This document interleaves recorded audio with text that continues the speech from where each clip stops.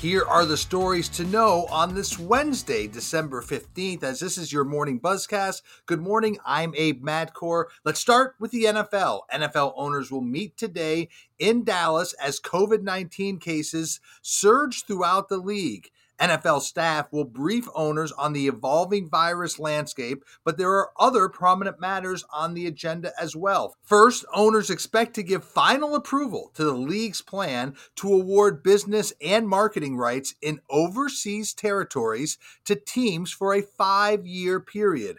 An official announcement of all the team-country matchups are expected later this afternoon, so we'll have that on sportsbusinessjournal.com. The NFL will also make official the plan to award Las Vegas the 2024 Super Bowl, a story we talked about yesterday on the Buzzcast. The NFL owners' meetings comes as a new report from the Washington Post alleges that Washington football team owner Dan Snyder in several instances took steps that were viewed as attempts to interfere with the NFL's investigation into the team's workplace culture. Part of that included Snyder's lawyers filing petitions in federal court seeking in part to identify former employees who had spoken out about the culture. Private investigators working on Snyder's behalf also showed up uninvited at the homes of several former employees or contacted their friends and relatives, according to these former employees or their attorneys. So these are acts that many view as intimidation aimed at discouraging former employees from participating in the NFL's investigation. This is not a good report for Dan Snyder. It's going to lead to more calls for the NFL to share full details of its investigation. It's going to put more scrutiny on Snyder, who many feel hasn't truly been held accountable for his actions. So this is a story certainly that bears watching. Staying in Washington, the battle over ownership of the NWSL Washington Spirit continues. Why Michelle Kang has increased her offer for the team from $25 million to $35 million. That would be for the controlling stake of the NWSL club from majority owner Steve Baldwin. Now, this is according to an email she sent to the league's board of governors and reported by our Mark J. Burns yesterday. Now, Steve Baldwin is selling his controlling stake in the team amid allegations of a toxic working environment. Now, he has owned majority stake in the team since 2019. Now, Michelle Kang has been very, very vocal on her interest to buy the controlling stake. Many of the players have supported her efforts. Kang joined the Spirit's ownership group in December of 2020, but she has also been very vocal about her frustration with the sale process. There is rumblings that Baldwin doesn't want to sell his controlling stake to her, and that is why she took her offer and raised that offer from $25 to $35 million directly to the Board of Governors. This also comes as Dodgers and Lakers co-owner Todd Boehly has said that he has formed a proposed ownership group and has entered into exclusive negotiations to purchase that controlling interest in the Spirit. So there is a lot of interest in this team.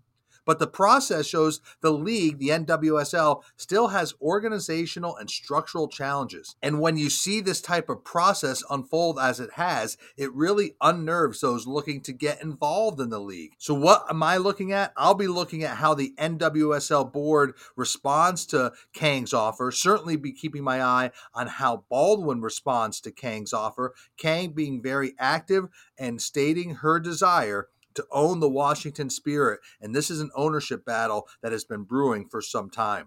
Let's move on to some other news. One company I'm keeping an eye on is blockchain technology firm Socios.com. It is a fan influence platform. It encourages engagement. It offers rewards. It offers digital assets, fan tokens, and other benefits. I'm hearing more and more about this company, started by sports fans, all about sports. It's making a big foray into sports marketing. It has now signed deals with a number of NHL teams, marketing and advertising partnerships with 12 NHL clubs. Now, it's a mobile platform. It already has deals with several NBA teams, and last month signed a very wide-ranging deal with the Kraft Sports Group, with the Patriots and the Revolution that included naming rights to the Revolution's Foxborough training headquarters. That deal opened a lot of eyes in the marketplace. Socios.com also has deals with several top European soccer clubs. So a lot of people are talking about this company, like I said, founded by young sports fans, focused on the blockchain and cryptocurrency space. It is something you're going to want to keep an eye on. Meanwhile, CNBC reported that the Warriors have agreed to an international rights sponsorship with crypto platform FTX. We've talked a lot about FTX on the Buzzcast. The deal with the Warriors is a multi-year deal worth more than $10 million in total. Now, FTX can use Warriors IP not just in the United States, but in marketing internationally. And it's the first global deal for the Warriors. But remember, FTX is spending a lot in sports. They have branding on baseball umpire jerseys. They took over the naming rights to the Heat's arena in Miami. Now, what does FTX get with the Warriors? Well, they'll get brand placement with the team's G League club. They'll get exposure around the Warriors NBA 2K esports team. They'll have in-arena signage at the Chase Center. And they also obtain the Warriors NFT rights. So a lot of assets there for FTX with the Warriors. It's a pretty unique deal. And FTX continuing to spend heavy in the sports space. And we'll end the Buzzcast on a couple of unique names. First, a longtime newspaper columnist is joining a baseball team to lead its communications department. Yes, longtime Kansas City Star sports columnist Sam Mellinger is joining the Kansas City Royals as their new vice president of communications. He'll start in his role on December 20th. Mellinger has been with the KC Star for 21 years. And that's a rare move. It really is. He was approached by Royals president of baseball operations, Dayton Moore, who's one of the most well-regarded people in the business. And at first, Sam Mellinger thought that Dayton Moore was joking about this opportunity.